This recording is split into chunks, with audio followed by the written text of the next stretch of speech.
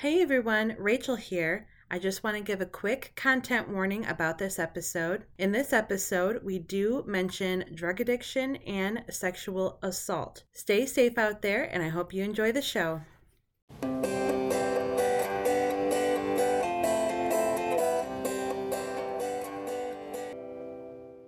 Season 1, Episode 9, Rory's Dance. Rory has a winter formal at school. While she struggles to find her place alongside her peers and with Dean, Lorelai and Emily stay home navigating their own relationship as mother and daughter.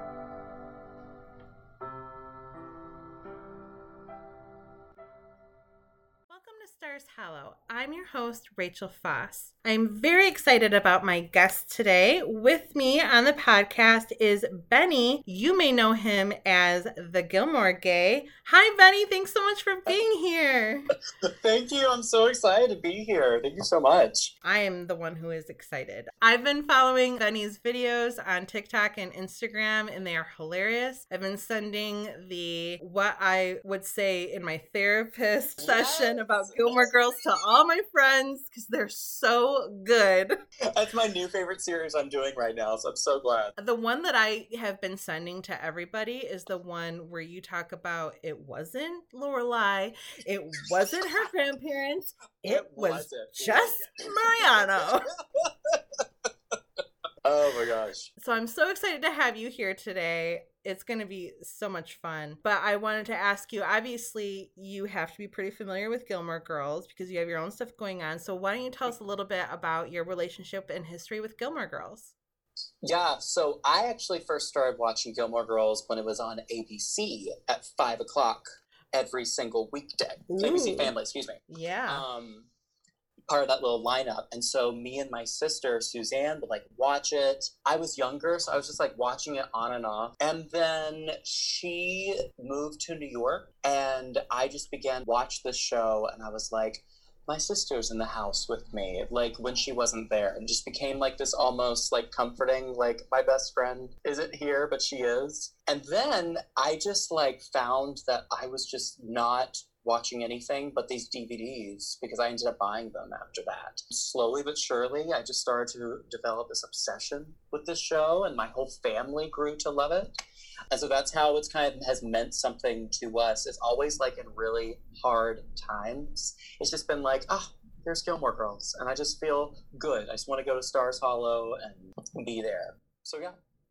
That is so beautiful and lovely. Mm-hmm. I totally can understand that feeling. Well, this is exciting because I know you're bringing a lot of history to the episode today as well. Yeah. We'll be releasing this episode a lot later, not until 2021, but right now it's right before Christmas and it's the second to last day of Hanukkah. So you've been doing any fun holiday celebrations? My roommate is actually Jewish, so we have been observing Hanukkah, which is pretty exciting because I've never done that before. So I've been learning how to make latkes and kugel. I observe Christmas, so it's really cool to get to observe a different holiday entirely. I was a little stressed. I thought I had to get 8 gifts per person. I found out that was not the case. So my wallet was happy because I was having a panic attack. At the end of the day, it's just about being together. And Hanukkah is such a wonderful holiday to celebrate, especially this year, because it's all about hope and perseverance and seeing through trials. Right. On that high note, that positive note, let's get into this episode. Yes! So this is Season 1, Episode 9, Rory's Dance, written by Amy Sherman Palladino and aired on December 20th, 2000. We open this episode at the Gilmore Maison. The Gilmore girls are all at the table for Friday night dinner, and this includes Emily, but not Richard, because Richard is in Prague, a beautiful historic city.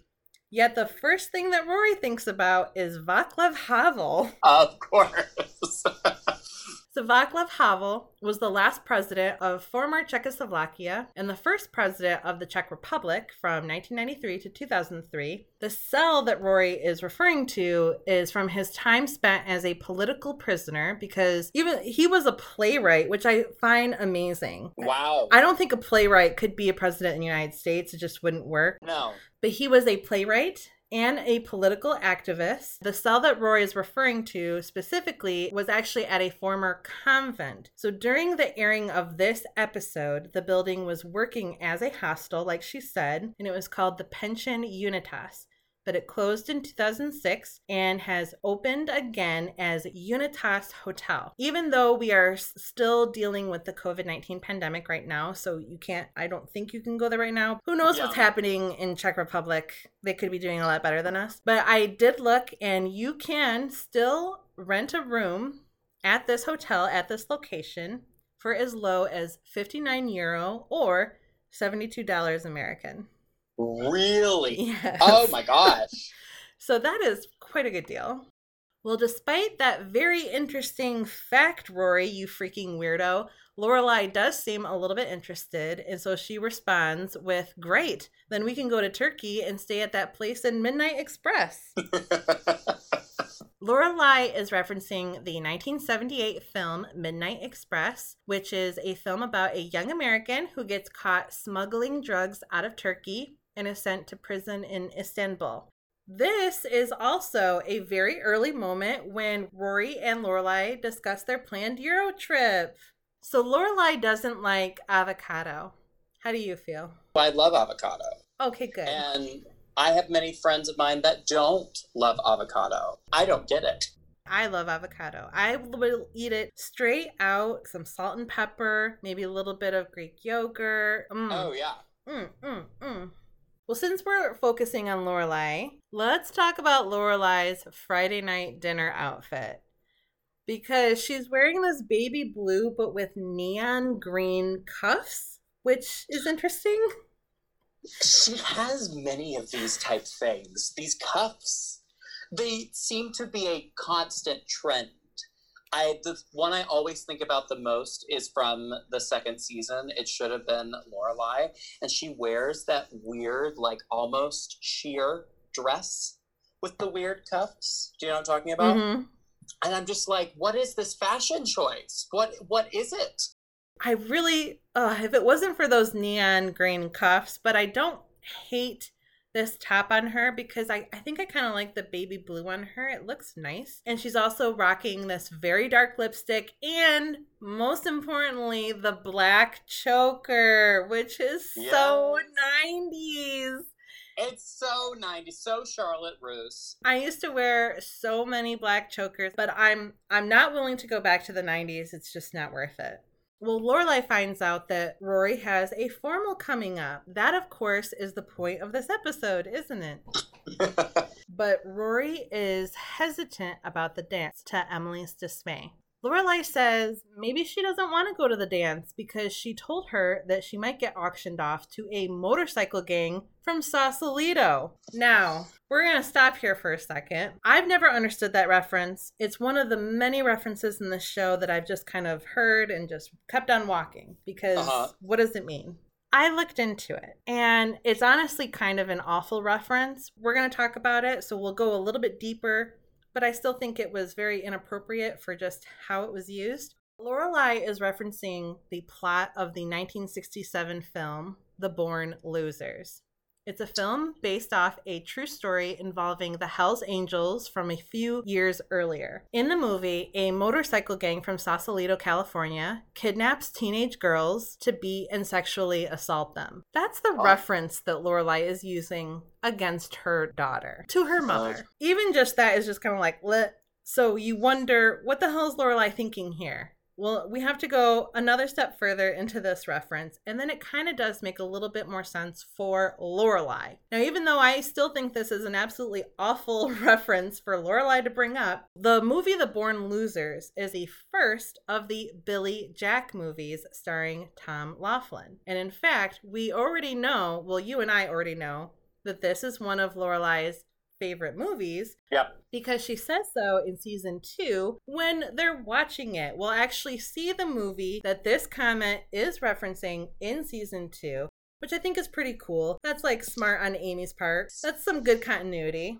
We know from watching a future episode that current Lorelai has seen that movie many, many, many times. So you can assume that she's just a person who's bringing up a reference to a film that she knows really well. I think it's awful, but when you think about the world around Lorelai, I guess it makes sense. I've been thinking about this. I'm really glad you kind of brought this up. Because of the absurdity of it, it's this like off the wall, oh my gosh, the biker people. But I think for her, it's like, it's absurd. Comedy is sometimes about bringing to light the terrible moments of life and making them not be as powerful. Because if we go into this mindset of, oh my gosh, this was a horrible moment, then it's one. This catastrophe is one. But if we go, it's just stupid. This has no meaning. I'm gonna make a joke about it. That's why I love comedians so much. Mm-hmm. Is that they can say anything and everything.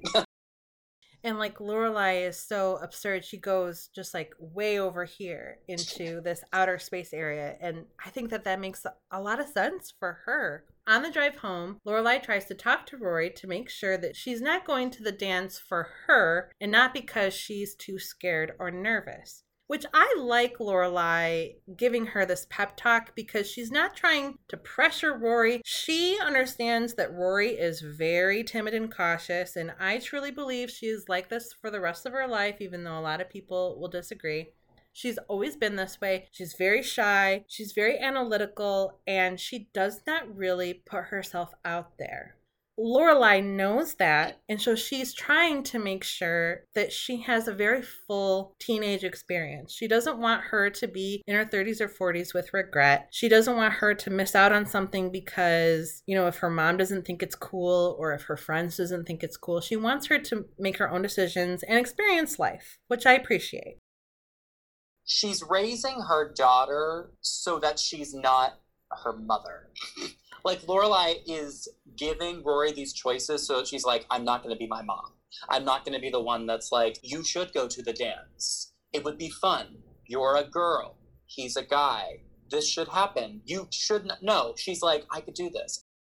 As opposed to, you're a teenager. You don't know things. You should go. And I really appreciate that about this character. And I think it was really groundbreaking for a series, especially a domestic drama like this, giving kids the choice to make their own choices and that their parent is giving them that permission. Obviously, it's the premise of the show that they're best friends, so it comes with the territory.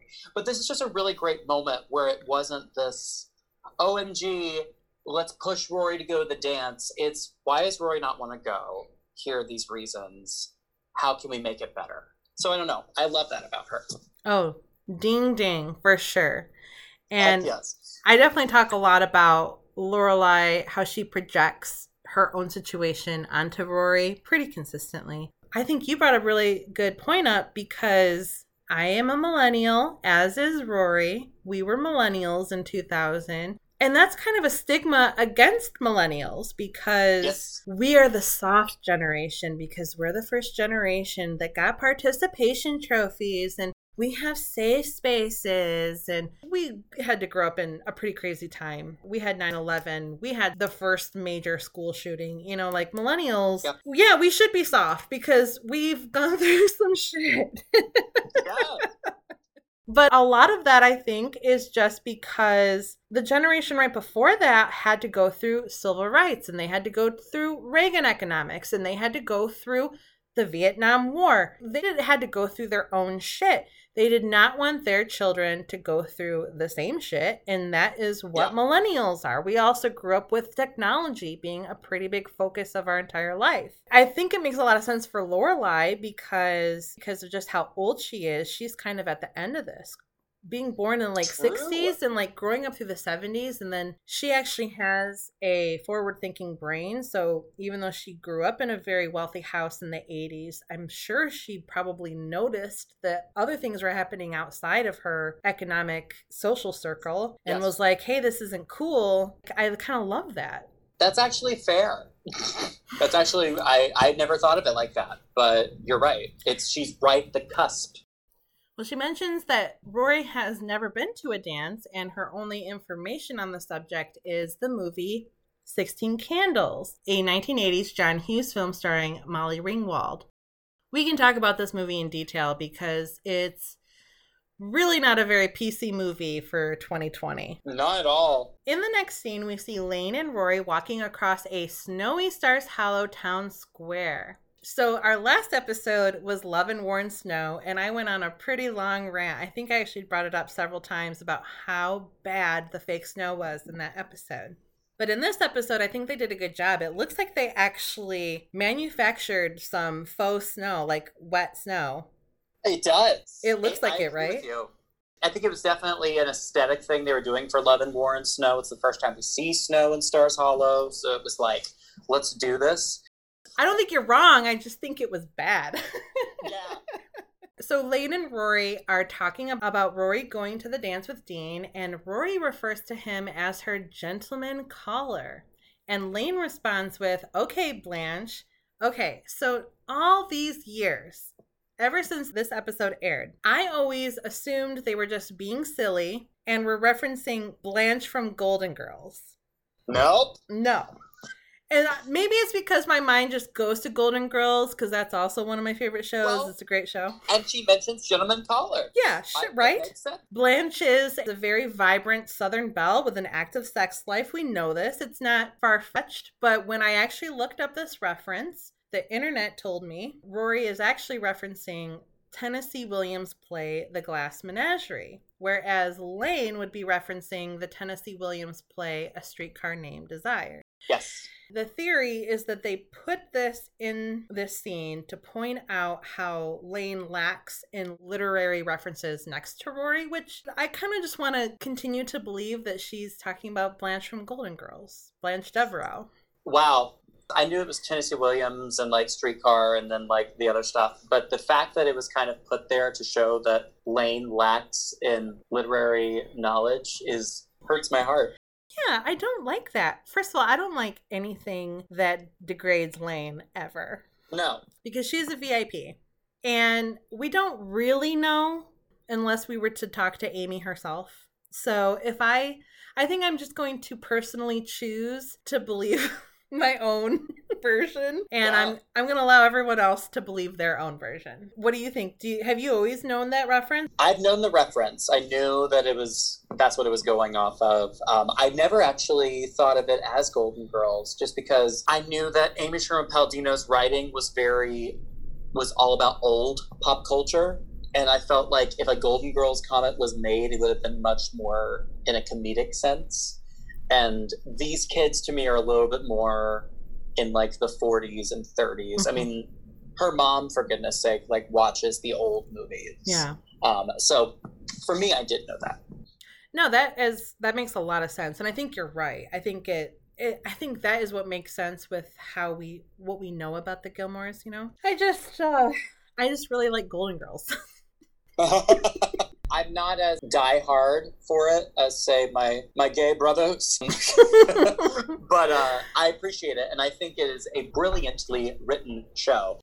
I also love in this scene that Rory says, "Yes, Lane, I know babies come from the stork," which I just love. It's such a snark and funny throwback to Lane because, you know, it just shows they've probably already had that BFF conversation about sex and things like that, because I know that's what I would have done. I did do that with my best friend, you know, so I just think that's such a funny little friend moment that we get to see. So they get to Dosey's Market, and Lane wants Rory to go inside and ask Dean about the dance, but purely for her own entertainment, because apparently, because apparently Mrs. Kim caught Lane watching VIP and threw out their TV. Now, I was 15 in the year 2000, and I also was not cool in the year 2000. I'm not surprised that I didn't know about this show. I've never heard of it before. I always assumed she was talking about some kind of like celebrity gossip show on like E or something, but that's not what that was. Too. Yeah, it's not what that was. VIP was a series starring Pamela Anderson, and in this show, Pamela Anderson somehow works at a hot dog stand. And just put that in your head for like a minute. Pamela Anderson working at a hot dog stand, and then she accidentally saves a celebrity. She's mistaken for a bodyguard and then becomes a bodyguard.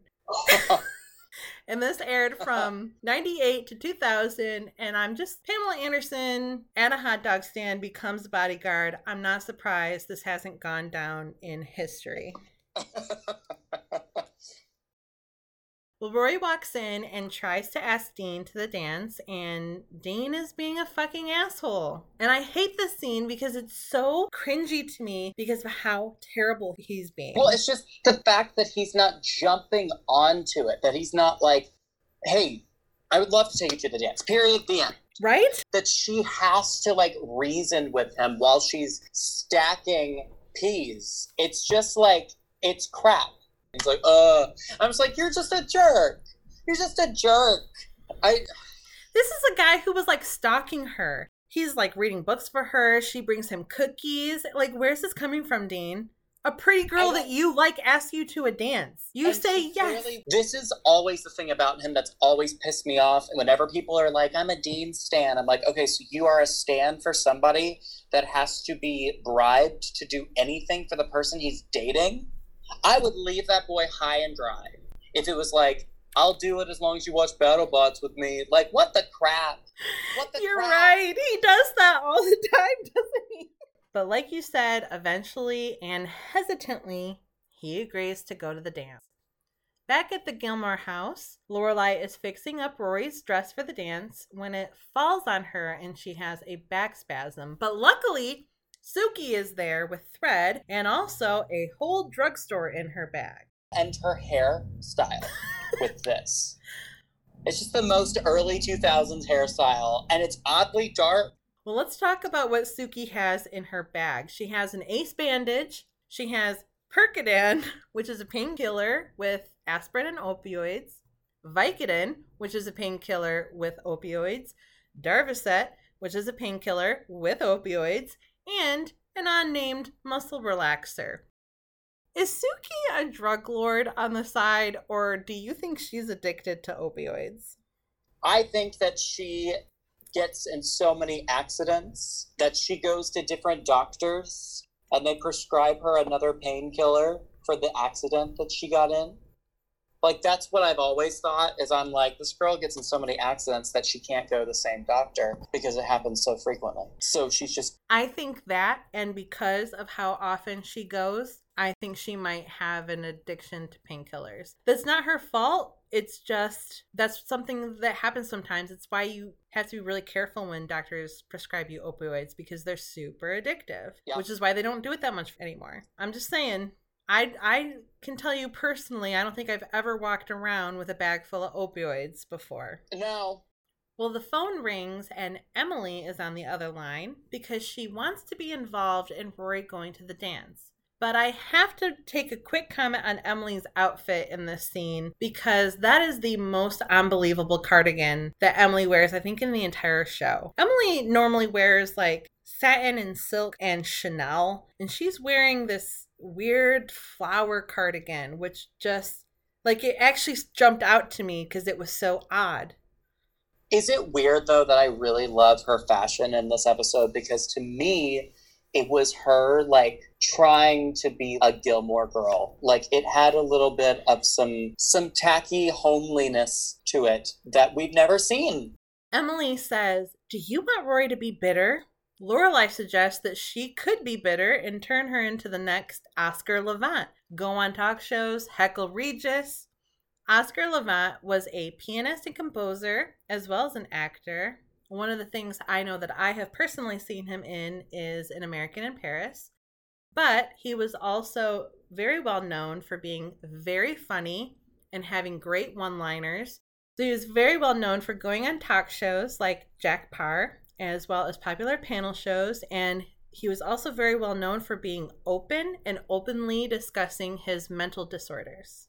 Wow. And I think that Lorelai brings up Regis because in the year 2000, Regis and Kathy Lee was the really big show, but I'm pretty sure that 2000 was the year that Kathy Lee left. For a very short time, it was just like Regis Live Before Kelly Ripa. Before Kelly Ripa, yeah. Next, we are at Chilton, and everybody's in line to get tickets for the Chilton Formal. Paris apparently volunteered as a ticket seller, and Tristan is laying on the charm. Paris is a smitten kitten. She cut her hair a quarter of an inch. We also see on the poster next to Paris that the Chilton Winter Formal is Saturday, December 9th at 7 p.m., in case anybody wanted to know. As Tristan walks away, he sees Rory and says, "Oh, she's reading again. How novel." Oh boy, Tristan. I love that joke. So much. I don't like his character, but I love how iconic that line is. Well, the quote-unquote novel that Rory is reading is The Group by Mary McCarthy. I also really like Rory in this scene because she's very smart. She's like very quick and very witty. She's quite sharp and is much more on point because she's usually feels so shy and quiet, but not with Tristan. You're so right. When she's like, that plumber shot, that just sends me through the roof. I'm like, you better go. Well, part of it is that, like, she's just, like, firing back at Tristan so hard. Like, everything that he's given her, she's given it back. Tristan says, the guys are supposed to buy the tickets. Rory says, wow, does Susan Faludi know about this? Susan Faludi is an American journalist and author known for her feminism and received acclaim for her book, Backlash, The Undeclared War on American Women. Rory also suggests that Tristan could take Squeaky Fromm to the dance, which I love this reference because I'm a big true crime fan. Rory is referring to Lynette Squeaky Fromm, who was a member of the Manson family, and she went to prison for attempting to assassinate President Gerald R. Ford, but actually did not receive parole until 2009. So sorry, Tristan, you can't take Squeaky Fromm. Not yet. Wow. Also, hey, it's little baby John Mulaney, the boy played by Jonathan Ficcadenti, is selling tickets next to Paris. We saw that same actor in the episode Rory's Birthday Parties. Wow, I didn't realize that was him. I noticed because every time I see him, he reminds me of a baby John Mulaney. We're back at the Gilmore Girl house. Rory's dress does indeed look amazing. I think it's beautiful. I want to wear that dress. I'm not a huge fan of this dress. Really? It reminded me of like watching an old episode of Project Runway and then being like, this dress is current and is tasteful and is provocative. And I'm like, I think it's ugly. You're entitled to your opinion. When I look at this, even if it's wrong. No, I'm just kidding. Even if it's wrong.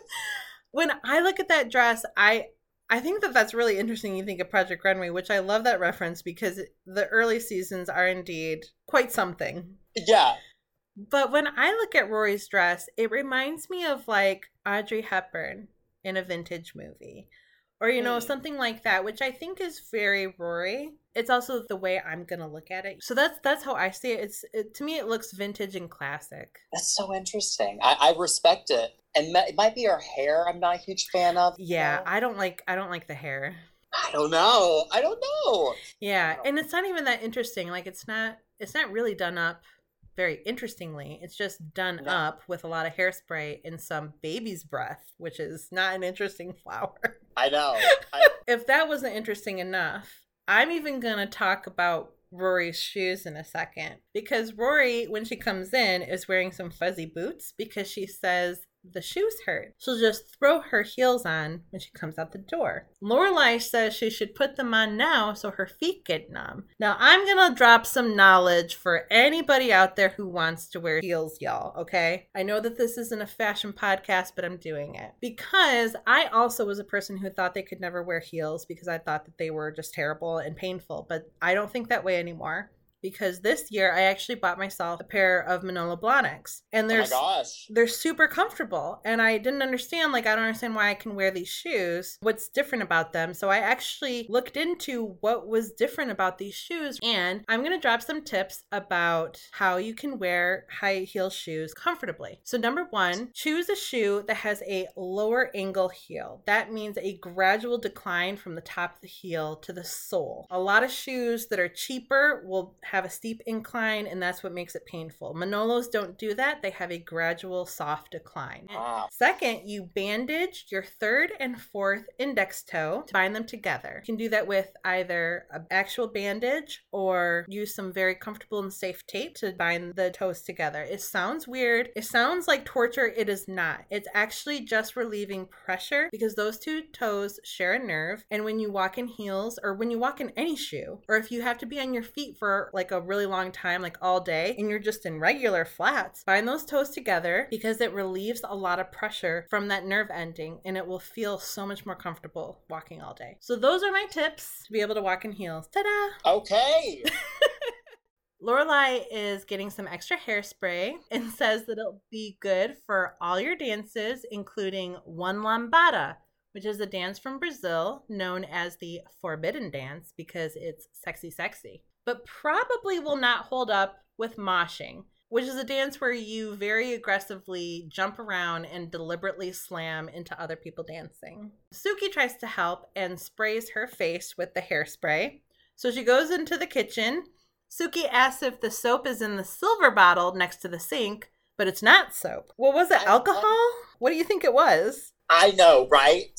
The only thing I was maybe thinking that it could have been was like lotion. I don't know what it could have been. I was thinking it could be like rubbing alcohol, like a surface cleaner or something. But why would it be in this like push down thing? I don't know. You know? Maybe they keep like hot sauce in there. That's genius if that's what it is.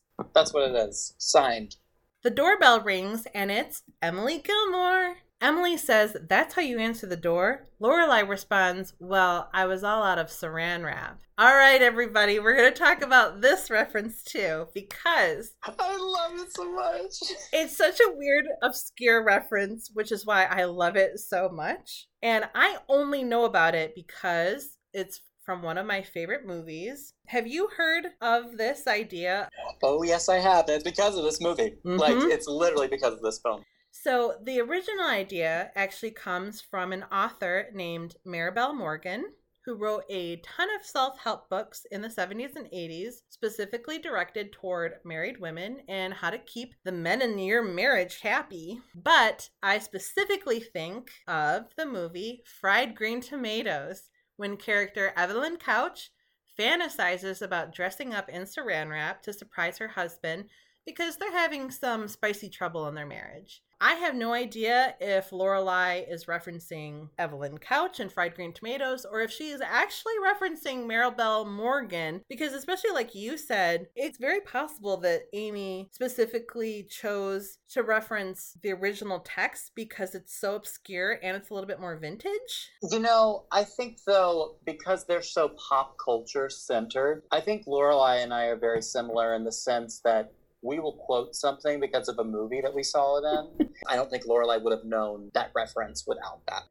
Emily just moves past it because she also does not want to know and just gets very excited about Rory coming out in her dress. And Lorelai gives the best burn. She says, "Wow, Mom, you'd think Ann Taylor was having a sale or something." And it's such a good burn because I don't think Emily shops at Ann Taylor. I think she looks like she does in this scene, but I think Emily's tastes are much more luxury than that. Completely. But I love that because I feel like it might have gone a little bit above Emily's head, just a tad, so that Lorelai had that like upper hand of being like this, and her Emily knowing it's a diss, but not knowing what the actual diss is, and just being like, "I'm going to ignore you." See, I think the opposite. I think Emily knows exactly what it is, which is why she gives her that look. Interesting. Okay. Well, Suki is leaving, and although I've mentioned this before in this podcast, I absolutely hate the slapstick humor that is in Suki's storyline in the first part of this show, which thankfully dissolves later on. However, I do laugh every time she comes in and says goodbye to Emily, but she's looking at the fireplace because she can't see. Because I just think it's funny. I love the slapstickness of Suki because I just think that is Melissa McCarthy. I feel like as the character progressed, we lost some of the quirkiness that makes Suki Suki. So for me, I would have loved to have seen more of the accident prone. But that's just me. I think you're definitely right. That makes a lot of sense. That is Melissa McCarthy. And for me, it just doesn't make sense with the show. It's not a slapstick show, so it's always just kind of like it's trying too hard. Yeah. Well, Dean has arrived to pick up Rory, and Emily is unsatisfied right from the get-go. Lorelai introduces her to Dean as Emily Post. Emily Post was an etiquette expert. She published a book in 1922 called Etiquette in Society and the Business and Politics and at Home. It became a bestseller and got her to writing etiquette columns in newspapers, which I think is what we think of her as now. Emily is Rory's grandmother, right? Yeah. She's an elder, just in terms of society and in terms of respect. She's the matriarch of a prominent family. She's sophisticated. And yet Dean is just like, hi. In his defense, and I can't believe I'm saying it, in his defense, they made a plan that she would meet him. So I felt for him in this for the first time ever, because he's like, what's going on? But I do think that the honking was so abrasive. Yeah. It was one of these weird things where I feel like it was a comedic thing in the writer's room that did not take. Because we're like, it's a 1-hour drama on the WB in 2000. No one's laughing at them. Yeah, that was a hit and a miss for me. And then he does the same thing at the door. I 100% agree with you. That really was not fair to Dean or Rory. Emily put them in a very uncomfortable spot, and it was not her business to, because Rory is not her daughter. Yeah. And Lorelai is there saying, no, Mom, it's okay. And Emily undermines her, which is not okay. Rory and Dean head off just as Emily realizes that there's something wrong with Lorelai's back. She decides to stay and take care of her until she feels better. In the truck on the way to the dance, Dean is not much better. Rory's trying to decide whether she really wants to go to the dance or not, but he's just kind of like, yeah. And either way, she's a teenager. She wants to feel pretty. She wants to take her super hot boy toy and show him off, have some fun. Dean, you're just like a log, just sitting there, have an emotion about something. I know. He really is just kind of sitting there. Rory is trying to speak her thoughts out loud. She mentions that the kids in her school are like from the movie The Outsiders, and Rory is like Ponyboy. Rory is referring to the 1983 movie The Outsiders, where the main protagonist, Ponyboy, is from, quote, the wrong side of the tracks, unquote, but is more intellectual than his peers. He's kind of in this place between the greasers and like the wealthier kids. The kids on the right side of the track, quote unquote, don't accept him either. He doesn't really have anywhere that he fits in. He's the quintessential doesn't know where he belongs kind of character. That's not even really what the movie is about. That movie's wild. Back at the house, it's official that Emily is staying to take care of Lorelai, then begins looking for the back rack candlesticks. I also just want to stop real quick and mention that she looks for them in the front closet, which shouldn't exist because later that entrance is open and there will actually be a part that goes directly into the living room. That's there for some reason. Again, she's looking for the Baccarat candlesticks. Baccarat is a crystal glassware manufacturer located in Baccarat, France, and has been making crystal since 1764. It used to make crystal for the French royalty. I think it's pretty cool. Oh! Yeah. You can get Baccarat crystal candlesticks today. You can go to Saks Fifth Avenue, and they are $430 retail for two. Wow. Ooh. That's my car payment. Lorelai mentions that she trades it in for the monkey lamp, but there's no way that monkey lamp costs $430. So what did she do with the rest of the money? Well, Exactly. That monkey lamb cost $50 at most. So let's just be real here. Plus, it was an antique monkey lamp, From what era would that have been an antique? Exactly. Well, we're back at the dance, and we hear the song We're All Light by the English rock band XTC, which listeners may remember we talked about in episode 2. XTC is a band nobody thinks about. Do you listen to XTC? I didn't even know they existed. Exactly. So. Nobody does. So I just have to assume that this is a band or album that Amy must really like, because it's now the second time she's brought it up. Also, no way that would be playing at a Chilton dance. No. Rory and Dean walk in and comment on the room. It's beautiful and it looks historical. Well, that's because it was filmed at the Ebel Club of Los Angeles. The Ebel Club is a women's club that opened in 1894. We'll actually see this location several more times in the show. It's actually where the Chilton cafeteria is filmed. As Rory and Dean enter, they catch the eyes of Madeline and Louise. Madeline, who has always been the nicer of the trio, is mostly interested in Rory's hair and dress, whereas Louise is more interested in Dean. Yeah. How tall are you? She asks Dean. And Dean says he's 6'2", but actually Jared Padalecki is 6'4". So I don't know if he grew 2 inches since 2000. I don't know if they were just lying. Oh, also, do you want to hear a fun fact about Jared Padalecki? Yes. His middle name is Tristan. Wow. Oh my gosh. Oh wow, that's crazy. They then run into Paris and her date/cousin, Jacob. Jacob is played by actor Kyle Gibson. Well, they don't want to interact because why would you? So Dean and Rory keep going and they dance a slow dance to Fade Into You by Mazzy Star. And it's so romantic that they kiss, and poor little Tristan glowers in the corner, wishing he could kiss Rory, but instead he's going to go kiss Sissy. Sissy, who is played by Kara Holden, has a few acting credits under her belt, but none past 2003, and in fact has instead actually been working as a screenwriter for the past 10 years. Wow. Back at the house, Emily brings Lorelai a mashed banana on toast, which apparently is what she used to make her as a little girl whenever she wasn't feeling good. I have to agree with Lorelai here. I'm really not a big fan of bananas, so I can't imagine mashing it on a piece of toast would be incredibly appetizing to me. I tried it because I was so interested. Really? It was not the worst thing I've ever had. Now, would I have it forever? No. Put some honey, or, this wasn't really popular in 2000, but if it were happening today, put some Nutella on there. Yes! But I do love this scene with Emily and Lorelai. Lorelai says that she could eat the burrito cold, she wouldn't mind, but she knows how meaningful it would be to Emily to let her warm it up for her. Emily wants to take care of Lorelai right now. So she gives in and says Emily can warm up the burrito, and it makes Emily so happy. It's such a sweet moment, I think, for these characters. Before this, you've really just been kind of seeing Emily as just this person that didn't understand her kid and didn't want to.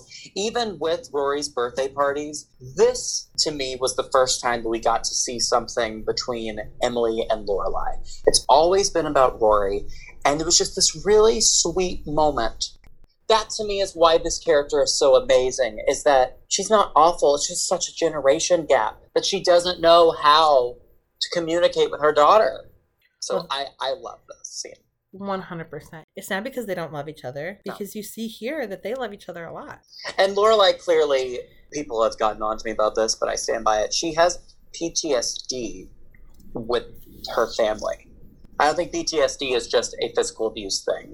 Oh, no. And so because of that, she's not able to recognize progression. And Emily has a tongue.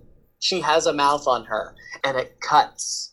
And I think that for Lorelai, what's heartbreaking to see her mom try and connect and Lorelai not accept it. But we have to understand that Lorelai is hurt. She never felt like she had the parents that she wanted. Emily wants so badly to take care of Lorelai, and Lorelai wants so badly to be taken care of by her family, but her family is not willing to take care of her in this way. And she's tried to say, no, I don't want you to take care of me this way. I need you to take care of me this way. And they refuse to do it. And it's because they don't understand it. They think that the way that they're doing it is right. And Lorelai's trying to say, I'm telling you what I need. And they're just not willing to cross that barrier. That's why this is such a nice scene, because this is a situation that Emily can relate to and she can understand. Now, it's not going to last very long, as we know. It doesn't, and it breaks my heart. And I think it's important moving forward, because if all we saw was that other side of Emily, she wouldn't be as cherished as she was. I think it's important for storytelling and for a TV show to show these things and characters, because we know that they have the possibility to be redeemable. Okay. Gotta move on before I start to cry. No. Back at the dance, we hear Beck playing in the background his song Mixed Business, which is another song that I do not believe would be playing at a Chilton dance. No.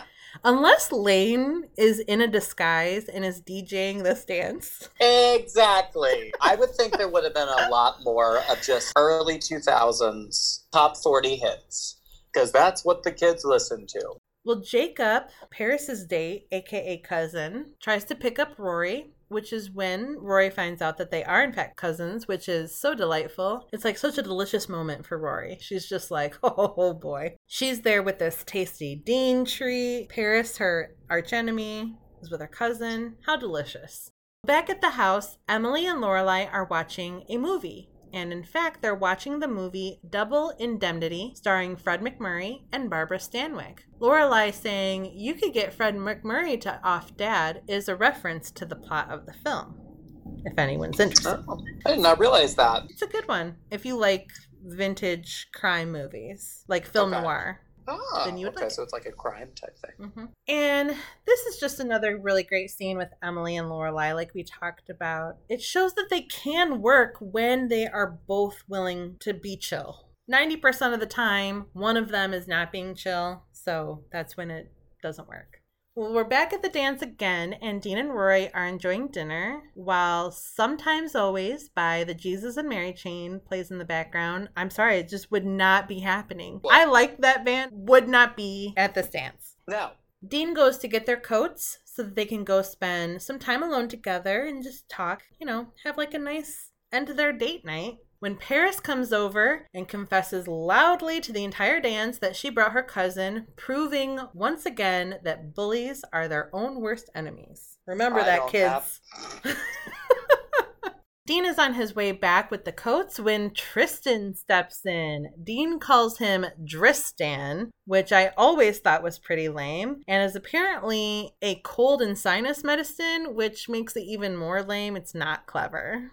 Wow. I always thought he was just like making fun of his name. That's even worse. Any way you spin it, it's really lame. Dean isn't known for his witticisms.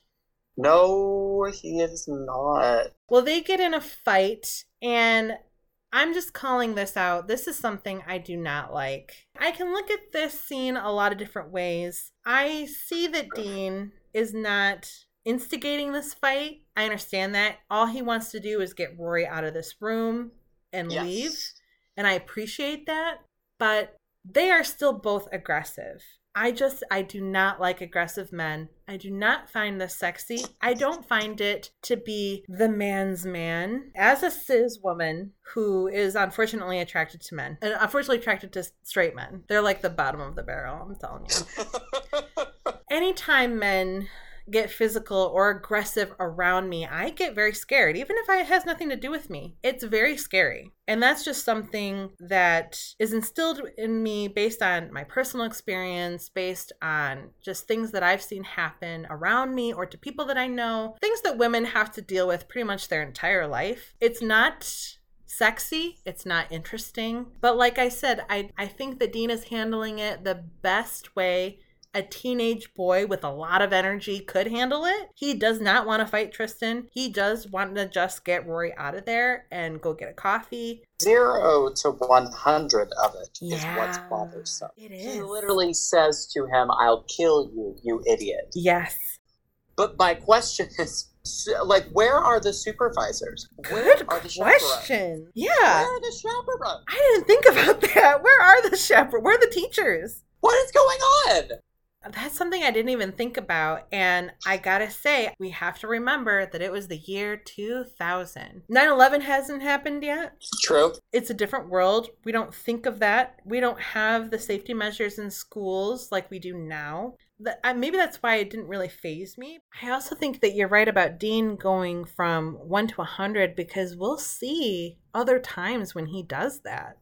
They don't try to hide it. It just bothers me that they try to make it look alluring. I don't think it bothered me as much back then. And I think it's taken the last 20 years of being afraid of men for me to feel that way. Wow. That's huge. Wow. Either way, despite what happened, I think that it probably earned Rory a few cool credits at school because everybody saw it. So she's going to come back and they're going to be like, oh, that's that girl. Yep. Well, we step back into the Gilmore house just for a moment, just as Lorelai is falling asleep on the couch. Emily is just loving taking care of Lorelai, and it's so sweet. This is that sweet moment when she says, Mommy. It's just so cute.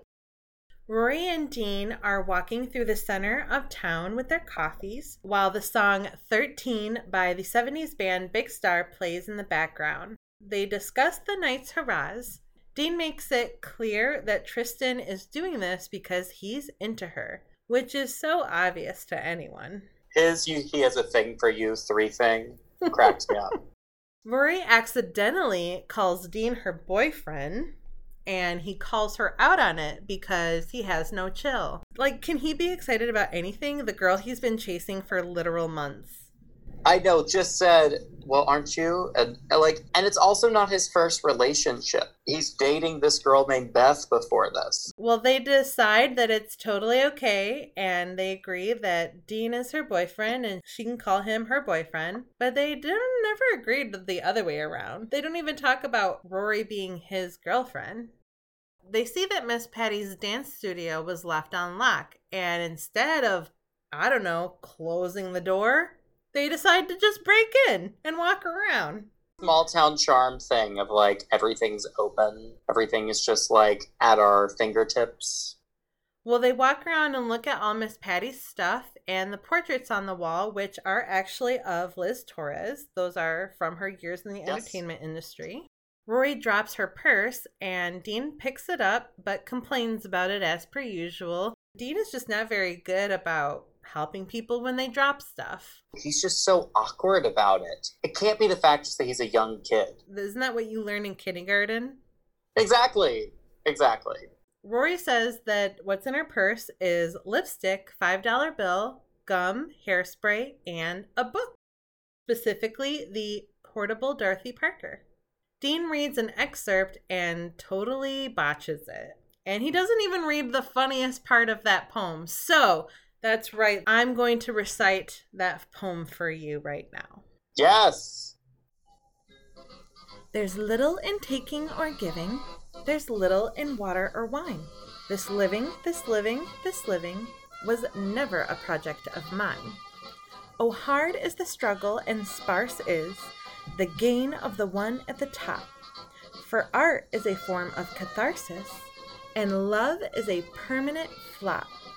And work is the province of cattle, and rest for a clam in a shell. So I'm thinking of throwing the battle. Would you kindly direct me to hell? Oh. That's actually a pretty funny poem, but only if you read the very end of it. Exactly. Well, they sit and start to read a little bit, but of course they fall asleep. Though it's hard for me to believe for a person like me now that they wouldn't wake up in that super cold barn on a beanbag chair. But I know young people, they have a lot of stamina, so I guess they can handle things like that. They wake up the next morning when Miss Patty's yoga class comes in. The two ladies who come up to Rory and Dean are played by Maven Hughes and Kay Freeman. Maven is Amy Sherman Palladino's mother. Wow. I also love that Miss Patty took her dog to this yoga class. I know! It reminds me of my mentor, Gay Hammond. Well, Miss Patty comes over and wakes them up because it's 5:30 in the morning. Rory has a complete freak out and they run to Rory's house. Rory shoos Dean away. She has to do this herself. Unfortunately, Rory is not running fast enough because we zip over to the Gilmore house and Emily is awakened and tries to get Lorelai. She is freaking out. I do not want Emily around in a crisis. She's horrible. And she's very cutting. The scene's really heartbreaking to me, but I also feel like it's so uncharacteristic of Emily to say, you're going to throw your life, you throwing your life away. She's going to get pregnant just like you got pregnant. I think it's a little bit of a writing issue. It's unbelievably villainous. She takes some pleasure in the fact that she's going to get pregnant. She's going to throw her life away just like you threw your life away. And it's like, you just made her mashed banana on toast and had this lovely evening. And then all of a sudden, Rory didn't come home. And now we're just this utter witch with a B? Really? I mean, you talk about PTSD. Emily, we know, woke up one day and her daughter had taken her and her granddaughter out of the house. She had to change her entire life around. She had to tell her social circle that this is what her daughter did, something that no one else in her social circle was dealing with. That's a really good point. That's a good point on that. I talk about this in the last episode in Love and War and Snow because it's the first time that Rory sees how Emily and Richard were affected by what happened. Though I don't agree with how they handled it, they were still emotionally affected by it. I don't agree with what Emily is doing right now. I think she's being terrible. At the end of the day, I don't care what the fuck your child did. You support your child. End of story. Yeah. End of story. Yeah. You still have to be their parent. You have to be loving and supportive, especially because no one actually did anything wrong right here. You're right that there's no reason for this. This is a piece of trauma that Emily refuses to work through, which we do accept for part of her character. So yes. Of course it's going to explode all the time. And it does literally throughout this show. Exactly. It's a really good point though that you bring up that Emily has been through her own PTSD and there's a part of panic. I think the thing that I disagree with is how she goes about it. There's a deviousness with her that she's almost going, haha, as if Rory doesn't mean as much to her as she says that she does. That's what's unbelievable to me, is that why is there not this panic from her? Why is there this mockingness to her daughter? Maybe it's like if Rory does come home and they find out that she's pregnant, Emily will almost kind of be let off the hook. It's not her fault. This is just something that happened. See, it wasn't my fault. Yeah, no, that's actually a really good point. I don't have children. I plan on keeping it that way. But I do hear it when people say, oh, just wait till you have your own. You'll see. It does kind of feel like that. Well, I had to deal with this and now you have to deal with it. And that would be the satisfaction of like what you did to me. Now it's going to happen to you. That's just so childish to me. That's not motherly. But that's pretty common in our society. Like, that's pretty normal. Yeah. I think it's more the context of it. It'd be one thing if it was like she goes on a date and Lorelai brings this up and she's like, well, you never know. It's the fact that Rory's missing, that she has no idea where she is. She doesn't know she's dead. It's just so overly dramatic. And it, to me, is very much a product of like the early 2000s in drama, teen networks, Degrassi type drama. And that is, I think, why it gets me. It's almost as if you've been playing a role in front of Rory that you're this, like, caring grandmother, but you're actually just a terrible person. You're right, though, because one thing I totally forgot to think of, because watch the scene, you're too busy watching what's happening between Lorelai and Rory. I forgot to think, why isn't Emily worried that Rory has been hit by a car or is kidnapped? Is she not worried about that? Her first thought is that she is out getting pregnant with Dean and not, oh my God, I hope that Rory is okay. And you're right. That's pretty messed up. I don't know. I'm sorry that I'm so like gung-ho on my stand, but there was just this sense of how bad can I get? Yeah. How much can I hurt you? Sorry to get on a tangent about that. That's all right. Please. That's what we're here for. This is your place to let it out. Yeah. Well, in the middle of this panic, Miss Patty calls. She confirms that she found Rory, so she should be home any second, but she was with Dean, and that's what causes the Emily big freak out. Lorelai hops off of the couch, and she's running around. She grabs the phone. She's talking to her mother. She starts making coffee, and she is awfully flexible for a woman who just had a severe back spasm the night before that was so bad she couldn't move. I'm just saying. I feel like I have had similar blow-ups with my family. And I feel like they're the same reason that you mentioned before, because there's just this generational communication gap. But What's funny is that you also said this. It was when I was a teenager or when I was in my early 20s. But at the end of this fight, the way Emily is talking to Lorelai, it's something that I definitely understand. There was a scenario in my life where I was in a car accident, and it was because my car stalled while making a left turn. So technically it was my fault, but technically it wasn't my fault. It's not something that happened because I wasn't paying attention. And the car got totaled. I was okay, except for I hurt my arm really, really badly. I had it in a sling. I actually lost my job. And my dad had to come down and take care of the car. So he didn't say like a word to me all day. We went and took care of the car. He wasn't speaking to me. So he dropped me off at my house. And I'm sitting there, my arm in a sling. And he finally just starts going into, my insurance is going to go up. I can't believe you did this, blah, blah, blah. Didn't ask if I was okay. Never mentioned my arm in the sling.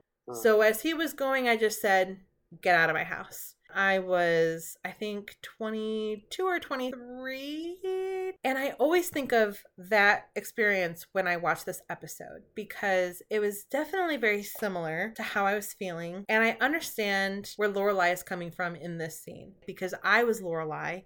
My dad is not a bad man. I love my family. We're cool now, but we have had a lot of uncool moments. And a lot of growing up, I definitely connected to Lorelai because they had similar issues that I had with my parents. And this is a really good example of that. Specifically, the end of that fight, it's very relatable to me. But again, I was not 32. I was like 22. So there is definitely a pretty big difference there. And like I said, at the end of the day, your kid just wants love. It doesn't matter if they're in their 30s. It doesn't matter if they're in their 20s. When they screw up, they just want to know that you're going to be there for them. Yeah. And that includes Rory with Lorelai right now. Because as this is happening, Rory sneaks in quietly, and she hears that Lorelai is sticking up to her to Emily, but as soon as Emily leaves, Rory comes in, and Lorelai starts laying into her, and she's doing the same thing that Emily was doing, which is she is projecting her own feelings onto her daughter, which is not cool. No. I feel like the difference with Lorelai is that Lorelai is like, we're not them. You're supposed to tell me these things. And believe me, there are many times where I'm like not standing up for Lorelai. I think there are many times that she doesn't give Emily a chance. But this scene in particular, I feel like Lorelai's anger towards Rory is more of, we don't do this. We don't do this. We keep in contact. Do you not understand how big of an issue that this is? And now that my mom was here, and is there a little bit of selfishness there? Sure. But also something to keep in mind is that Emily is newly in their lives again. And Rory calls her out on here perfectly. And I think that Rory's in the right. Lorelai does do this, but I think what Lorelai said to Emily is right. I think that how Lorelai treated Rory is wrong. Because Rory did not do it on purpose. And God knows I've made much worse mistakes in my life. Like I said, all you want is to know that you're going to be okay when you come home to your parents. And Lorelai's not giving that. She doesn't even give Rory a chance to explain. I can feel for someone who does have a kid, just spent the last 20 minutes thinking their kid could be dead. I understand that. But then Lorelai says, you are going on the pill. I mean, who are we right now? Yeah, it's good acting, but I think it's very, very dramatic. It's out of panic. It's like an overcorrection.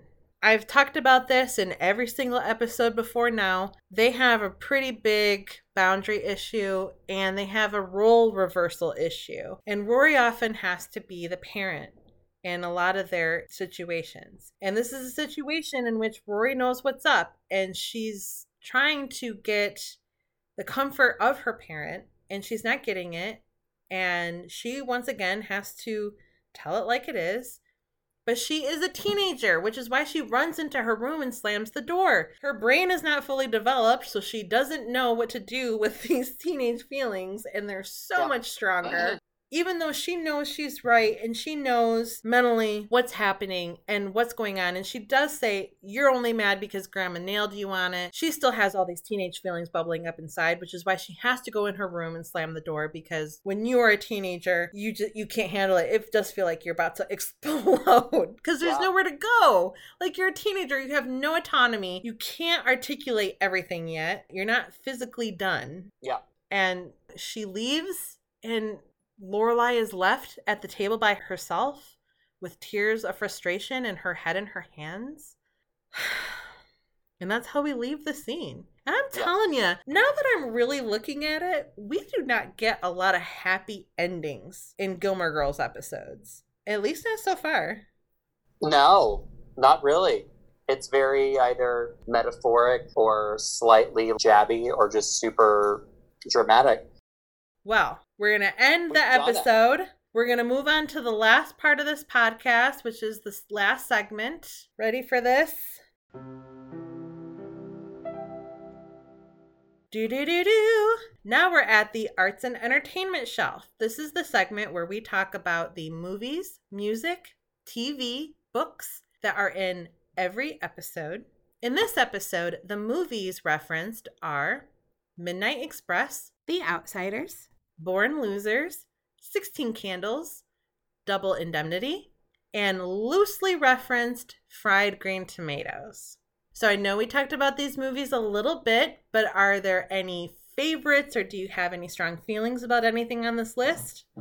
I mean, I love Fried Green Tomatoes. I love Jessica Tandy anyway. And Kathy Bates is always amazing. But I watched this movie with my mom all the time, and it's interesting. Before I came out, there was a much of stigma about lesbianity and gay lifestyle, if you will, being very taboo and not a thing to really talk about as much.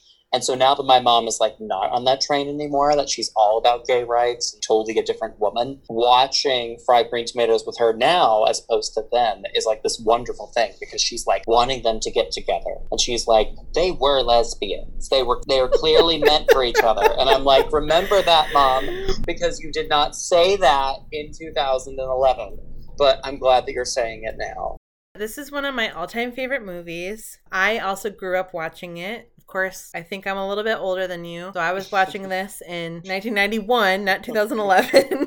But I literally did grow up watching this with my mom as well. She's a big fan of the movie and Kathy Bates. She's the one that introduced me to this movie. But growing up, I had no idea that they were lesbians, because the movie is so subtle about it that if you're a kid and you're not like thinking about lesbians, you're not going to necessarily see it. Totally. So I'm sure there was probably a long gap at some point, like probably when I went to college, where I wasn't watching it as much because I was in college or whatever. And then I watched it again in my 20s and I was like, oh my God, wait a minute. Is this movie supposed to be about them being lesbians? And then I bought the book and I read the book. And the book is just like, literally, Iggy says, but I'm in love with her, even when she's a kid. You know, the book lays it out like, hey, this is a story about two lesbians who are in love, but they, you know, live in the 1920s, so they can't do anything about it. It was so funny reading that book and just being like, what the hell, movie? Like, I understand you came out in the 80s, but come on.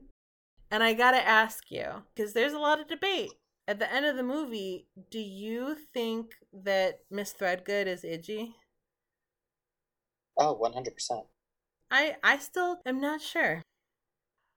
Never seen Midnight Express. I've never seen Born Losers. I've never seen a full Billy Jack movie because that is just not my genre. I'm not into Westerns. I'm not into movies from the 70s and 60s. I'm not into action. None of it appeals to me.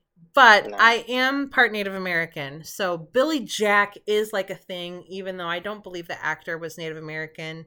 The actor, he started these films because he lived and worked around Native people and he saw how badly they were treated. And so he wanted to create a character that was cool and badass, which he did. And so the whole premise behind the Billy Jack movies and storyline is that Billy Jack is supposed to be part Navajo, which doesn't make a whole lot of sense from where he lives, but I digress. He's supposed to be half indigenous and half white, and he's this fucking badass, and he takes down really, really, really bad people by using like karate and cool fighting skills, which I guess the actor really had. So he wanted to create these Billy Jack movies, but the studios were like, I don't know. And then he was able to get this role in the Born Losers where he kind of like put in his Billy Jack role because his films hadn't been accepted yet. And Born Losers was so popular, and when it came out, everyone was like, fucking yeah, Billy Jack, yeah! So then he got all these Billy Jack movies after that. So in the Native community, Billy Jack is a thing. I don't know how to describe it because he's not Native. It's just weird, but it is a thing. So that's why I know about Billy Jack, but I have never seen a movie outside of Gilmore Girls. No, me neither. I actually did watch quite a few scenes on YouTube for this episode. Oh my God, it's so bad. It's exactly what you think it is. Poo, poo, poo. It's just like so stupid and fake and cheesy. It's never been my cup of tea. I understand it's for some people, but not for me. So you've never seen Double Indemnity. Again, if you like classic films and if you like murder mysteries or like film noir, I definitely recommend it. So last on this list is 16 Candles. So are we ready to talk about 16 Candles, everybody? Let's talk about it. You know, like I said, I don't know how much we'll be able to add to it because I've only seen it twice and it was a long time ago. Sure. Well, 16 Candles is a movie I also grew up with. I've watched that movie so many times. I don't even know how many times. My sisters are a lot older than me, and if they were watching it, I was watching it, etc. My sister was really into Molly Ringwald, so that was a whole thing. And again, growing up, I didn't really think much of it. I thought Jake Ryan was super cute, as everybody did. But that movie has just a lot of really terrible and unnecessary parts. I probably should have made a list because there's so many. In the beginning of the movie, there's a joke or slight about black men. Molly Ringwald's character is joking with her friend. Yeah. There's a super racist Asian character, like hella racist, probably one of the most racist Asian characters in film history. And, of course, there is just blatant rape culture. At one point in the movie, the quote-unquote geek of the movie gets a pair of Molly Ringwald's underwear and then charges money so that other boys in school can look at it. And at the end of the movie, Jake Ryan literally just gives his intoxicated girlfriend to the geek so that he can have sex with her. And it's seen as totally cool and normal. And when said girlfriend wakes up, she's totally into it. There's a really good article that talks about 80s rape culture in these 80s teen movies. Another really good example is Revenge of the Nerds, where the whole thing was that as long as the girl likes it, it doesn't count as rape. And this is a really good example. She wasn't conscious. She didn't consent. She doesn't remember it. But she thinks that she liked it. Therefore, it's okay. Oh, it's so bad. Oh my gosh. So there's a lot of reasons why I cannot watch this movie ever again. I respect that. I do. Moving on to music. The music referenced in this episode are the band 98 Degrees, the musician Tom Waits, XTC and the song We're All Light, Mazzy Star and the song Fade Into You, Beck and the song Mixed Business, Jesus and Mary Chain, the song Sometimes Always, and the band Big Star and the song 13. I mean, obviously 98 Degrees is at the top of all of our lists, right? Yes, but after that, it's just kind of... I was super into 98 Degrees. I'm not going to pretend like I wasn't, because I was. That's okay. And I have never been into Tom Waits, and I know it's cool to be into Tom Waits, but I'm not. The only time I've ever really appreciated Tom Waits is in The Revival. Oh, yes. And yes. I think that was the perfect song because that scene makes me, I don't even want to talk about it very long because I'll start crying. But I don't like sit around and listen to Tom Waits, you know? And then again, you know, I talked about this in the second episode when XTC came up the first time. I just find that they are a very generic sounding 90s band, and I'm just not into them. Mazzy Star, I feel like I've heard that song in the zeitgeist, but I'm not super familiar. Beck I used to be pretty into. There's a little while at the end of high school, early college, when I thought it was cool, but it wasn't like really my taste. It was just me trying him out. Jesus and Mary Chain is a band I like. They have one of my favorite songs. But Big Star, never heard of them. Don't know who they are. The bands on this list, the only one that I really knew was 98 Degrees. I'm not as well versed in music. So the books referenced in this episode are The Group by Mary McCarthy and The Portable Dorothy Parker, which is a collection of Dorothy Parker. I would love to sit here and sound so cool and pretend like I'm super into Dorothy Parker, but I'm really not into poetry. Though I appreciate a very strong-minded woman, I like her genre. You know, I appreciate her timeline in history, being in the 20s when it was becoming, you know, the flapper age and women were starting to get more rights and have a voice. And I appreciate that. And the excerpt I read today, I did find funny. It's just, you know, I just don't care about writing like that. And The Group by Mary McCarthy is also not a book that I've read, but I found out that it is a book that follows different women and the way they were growing up kind of in the early 20th century and just female roles. And some people say that it's a feminist book, even though that's not why it was written. It's not how it was written. It doesn't have that viewpoint. It literally is just a book about 8 women and you just see what their daily lives are like. I'm going to be really impressed if you've read The Group. Not read either one of these books. And to be honest with you, I'm not a huge book reader. It's not that I don't enjoy reading books. It's just it never has been the thing I'm like, I'm going to do that. I always aspired to be like Rory in that, but it was just never my thing. Last on the list is TV shows. And the only TV show referenced in this episode is VIP. And I think I've said all that needs to really be said about VIP because I don't know what else to possibly say about a TV show like this. I thought it was going to be like this inside scoop thing. Had no idea what VIP was, but I learned a little bit more of that tonight. I'm glad I wasn't the only one that thought that, though. Well, that's it for us today. I want to thank you so much again, Benny, for being here.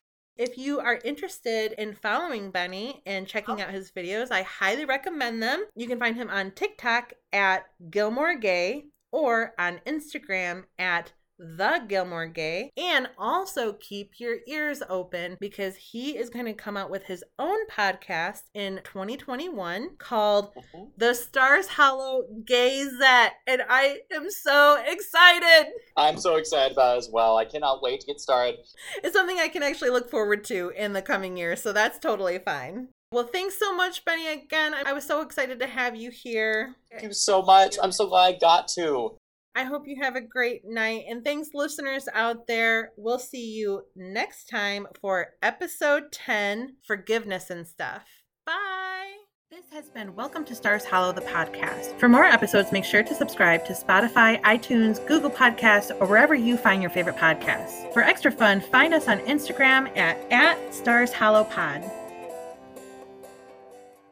Drug holding was this like inside comedic joke with Amy Sherman Palladino because it's the same with Paris when Rory has her panic attack and she was like, do you want Burlesque Pro? Do you like, I can't even name the names. She was like, I've also got some other things in the bottom, but popping a couple of them can't hurt. And I'm like, this is a thing.